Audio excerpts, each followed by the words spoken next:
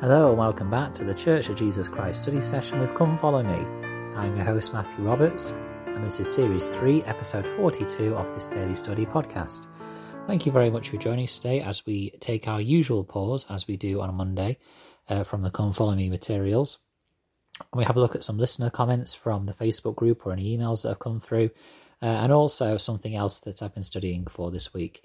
As always, you're more than welcome to share what you've been studying on Facebook, whether it relates to the Come Follow Me materials or not, and those may feature on future podcast episodes as well. So if we have a look at the Facebook group, first of all, some comments have come through this week. First of all, about what we talked about in last Monday's episode, where I shared the example of the 10 virgins and how that can relate to us preparing to return to the temple when the COVID-19 pandemic eventually moves forward and starts to have less of an impact on our day-to-day living. And if, are we going to be the wise virgins or the foolish virgins and be prepared or not prepared to enter the temple and take part of the blessings when the bridegroom reopens the doors, as it were, to the temple? Diana Purcell said this: I appreciate you sharing your thoughts about the parable of the 10 virgins and applying to our current situation and returning to the temple. I think it's important that we learn to live the principles taught there in every facet of our lives. If we can be prepared for the short term, it'll definitely help in preparing for the ultimate goal of the second coming. So definitely agree with those thoughts there from Diana, and thank you very much for those. We also had a couple of comments about, first of all, the Lord preparing the small plates of Nephi for the future day when they would be needed to replace the lost pages of the manuscript, and how the Lord may be preparing us for a future time in a way that we don't fully understand, and how that applies to us. Comment was made by Mary Place saying, I love this insightful thought. To me, it's exciting to think that God our Father is so invested in our eternal growth in all ways and in all of our days. Couldn't agree more with that, Mary. Thank you. I think that being able to recognize that our Lord is so interested in the details of our lives is such a comfort and such a blessing. And of course, the example of the small plates of Nephi to replace the lost 160 manuscript pages is a great example of that and how it can apply to our lives as well. And finally, there was a comment on the note that I made about Hyrum Smith. And how, in general, Joseph Smith's family were convinced of his prophetic call. Of the people who are probably the most placed to know of his faults and his weaknesses, they were dedicated to the truth that he was a prophet. And I said that I thought that says something about the truth of this call. Mary Place said this: sometimes family members can be our worst critics.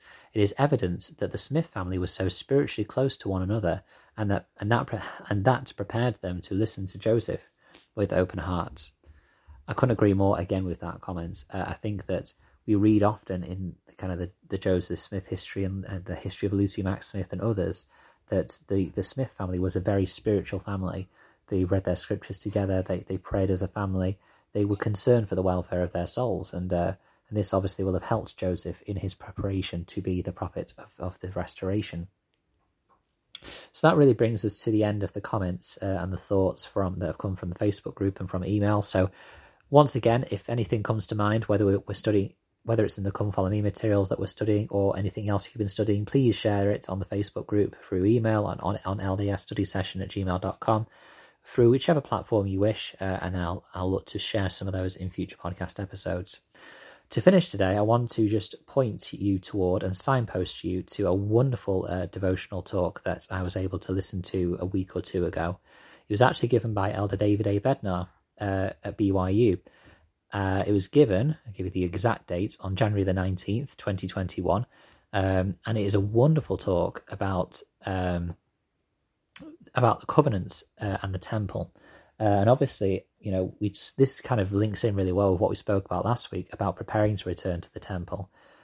He begins with talking about the Nauvoo Exodus and about how people, were preparing for this huge, difficult trek westward. And yet, he asked the question, what gave them such strength? He says, quote, "What was it that gave those early church members such strength? What fueled their devotion and enabled them to press forward in overwhelmingly adverse conditions? It was the fire of the temple covenants and ordinances that burned in their hearts. It was their commitment to worship and honourably hold a name and standing in the house of the Lord." Close quote. He then shared some quotes and scriptures and examples of early saints who talked about how the blessings of the temple brought them peace and joy and comfort. For example, he shared one from Sarah Rich, who described her experiences in Iowa in 1846. She said, quote, "But many were the blessings we had received in the house of the Lord, which has caused us joy and comfort in the midst of all our sorrows, and enabled us to have faith in God, knowing he would guide us and sustain us in the unknown journey that lay before us. For if it had not been for the faith and knowledge that was bestowed upon us in that temple by the influence and help of the Spirit of the Lord, our journey would be like one taking a leap in the dark. To start out on such a journey in the winter, as it were, and in our state of poverty, it would seem like walking into the jaws of death.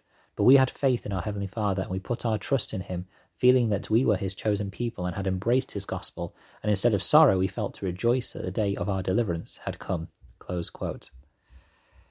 Elder Bednar talks about the fire of this covenant, the promise that it brought, and how it gave the saints, the early saints, the optimism and hope to move forward in faith on their what seemed like what was a perilous journey.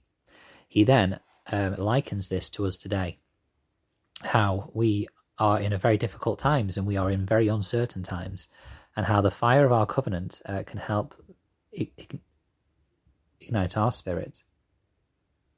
I won't be able to do justice what he shares because of the amount of content he shared, but he talked basically about how there was 4 days between Tuesday the November the 10th and Friday November the 13th in 2020 where some important things happened with temples. Basically that there was a 3-day warning given for a particular temple where within North America they were told that in 3 days all operations and restrictions would be in place, which included the temple. And so they had 3 days in which to, get the work done before the lights would be, and the doors would be closed and the lights would be turned off on the 13th of November. Elder Bednar shares, quote, "Temple leaders and workers in one temple prayed earnestly for direction, counseled together and sought inspiration from heaven. Answers came. The decision was made to keep the temple open around the clock on Wednesday, Thursday and Friday to accommodate as many patrons as possible. The doors of the temple would remain open and the lights would not be turned off until midnight on Friday the 13th of November. And I have to direct you. There'll be a link in the show notes to this talk. I'll also share it on the Facebook group, but he gives several quotes from members who were impacted by these days of miracles, and how safely with the correct COVID restrictions they were able to get a vast number of people to take their endowments and do their work for their living ordinances. For example, a 2-year-old girl being surrounded by her parents, grandparents, and family members as they were sealed for time and all eternity. The sanitizing, the work that had to be done to allow all these kind of things to happen was immense, and it was called Days of Miracles. And I would really recommend and strongly recommend you go and read some of these quotes, because it just shows you the fire and the spirit that the temple ordinances bring into our lives. And for those of us that have been to the temple and obviously have not been able to go physically for almost a year now, that should be fueling us and with dedication and devotion to be prepared for that day when the temples do reopen. So consider those covenants that you have made, the spirit that you have felt from them, and remember that even though we cannot enter the temple at this time, we do renew those covenants when we take of the sacrament. We renew all our covenants when we partake of the sacrament. And so remember our temple covenants when we're doing those things as well. And when that day comes, we'll eventually be able to return to the temple. Make that appointment with the Lord now, that will be recommended to him to return back to the temple. Thank you very much for listening today. I hope you've enjoyed the study. Please do, as I've said, join the Facebook group Church of Jesus Christ Study Session with Come Follow Me. You can email ldsstudysession@gmail.com. I'll share that BYU devotional talk from Elder Bednar on the Facebook group and in the show notes, and I hope to hear some of your thoughts. Thank you for listening, and until we meet again.